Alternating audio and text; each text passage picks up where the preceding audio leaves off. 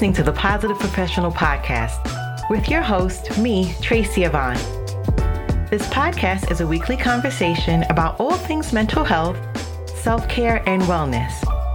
And there'll be sprinkles of positivity, mindfulness, and guided meditations.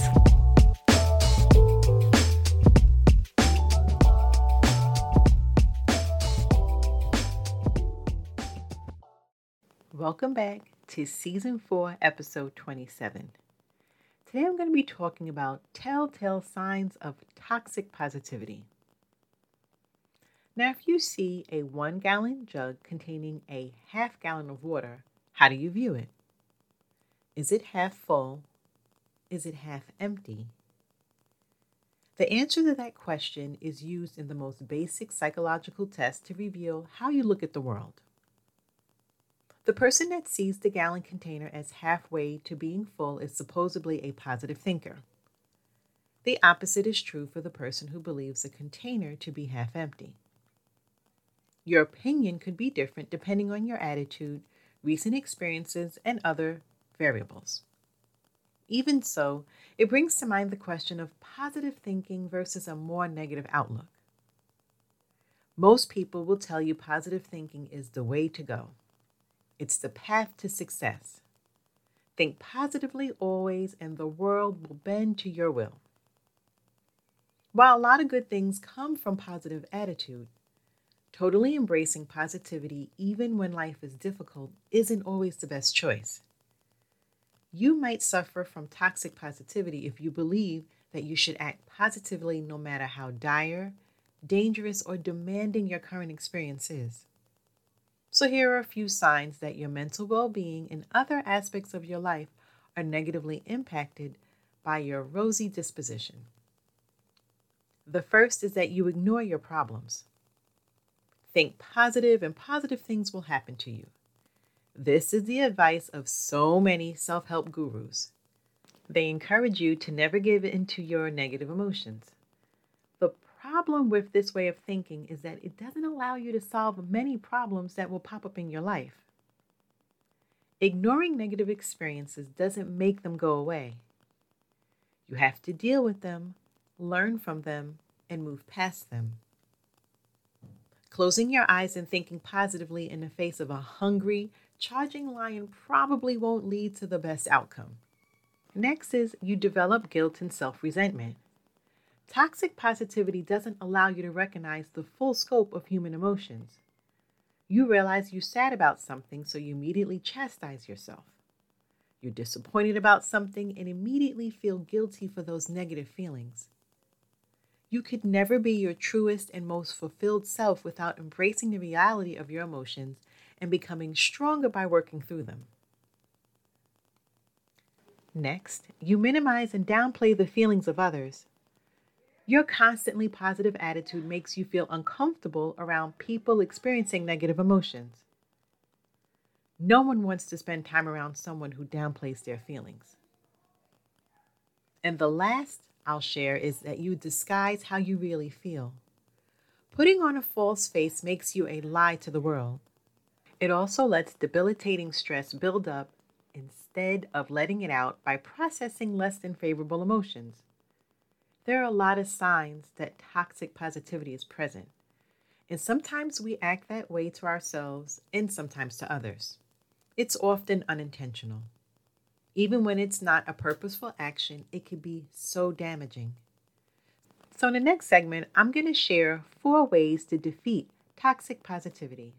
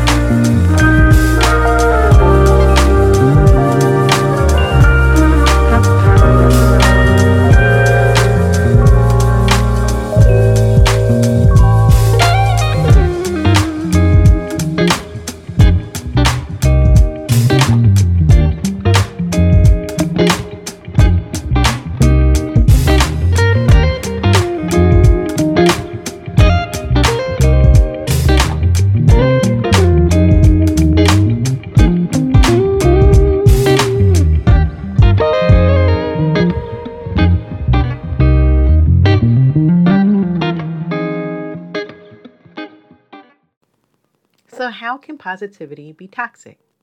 And we talked about that in the first segment.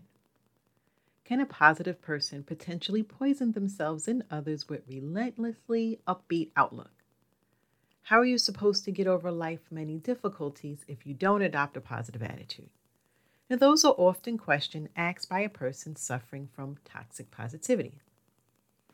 This type of individual simply can't see reality if it's negative in nature.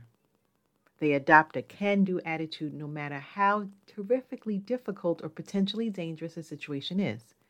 And they may believe an optimistic approach to life can heal all ills and even prevent tragedy from appearing in the first place. Now we know this view of life through rosy-colored glasses raises the risk of developing stress-related illnesses. This person ignores negative emotions and problems that need to be dealt with. And there are plenty of negative side effects caused by toxic positivity. So here are 4 proven ways to keep this overly positive outlook from causing damage in your life. And the first one is to practice mindfulness. Now this is more than being objectively mindful and aware of your current situation. Take a few moments and think about how you're feeling. What's going on in your mind and body? Don't give voice to any particular thought or feeling. Just notice your present moment of existence. Don't judge any of your feelings. Acknowledge negative and positive emotions and then move on. This can help you realize that all feelings are equal, and ignoring negative emotions can aggravate a difficult situation. The second one is to feel your feelings. Your emotions are yours. You're feeling them right now for a reason. And it doesn't mean that you're less of a person if you cry, or that you aren't less of a person if expressing emotions is difficult for you. You are who you are, and your feelings are your feelings. So recognize and process them without ignoring all but the happiest of emotions. Number 3. Is your positive view totally contrarian? If the whole world sees a situation one way and you disagree, you may be right. Establishing a new and controversial viewpoint has led to some of life's greatest discoveries. In many cases, it's toxic positivity refusing to let you deal with the reality. And the last one is to be more childlike. Children don't hold back their feelings.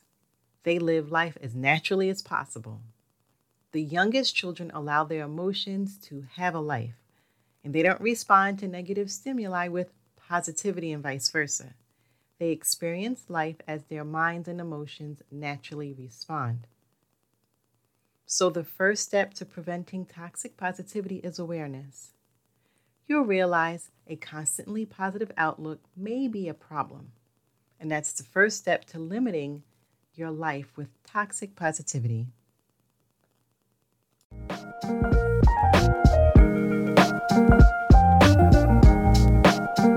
Thanks for listening and supporting this podcast. And make sure you're clicking the like and subscribe button. You can also follow me on Twitter and Instagram. Stay safe, be well, and don't forget to be the best version of you.